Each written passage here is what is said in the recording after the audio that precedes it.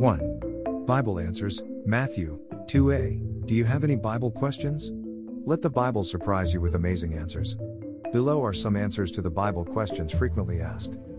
2. Did Matthew misinterpret Hosea 11:1? A. When Israel was a child, then I loved him, and called my son out of Egypt. Hosea 11:1. B. Matthew 2:15 claims that the flight of Jesus' family to Egypt is a fulfillment of this verse. But Hosea 11:1 is not a prophecy at all. It is a reference to the Hebrew exodus from Egypt and has nothing to do with Jesus. Matthew tries to hide this fact by quoting only the last part of the verse, "Out of Egypt I have called my son." C. Matthew wasn't trying to hide anything, he was trying to show that the life of Jesus had many parallels with the history of the Jewish people. Matthew did this frequently throughout his gospel.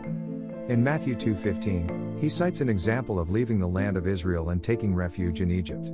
The Israelites had done this during the early part of their history, to escape a famine that had threatened their existence. And, many centuries later, Jesus' family did the same thing, during the early part of Jesus' life, to elude King Herod's plan to kill Jesus.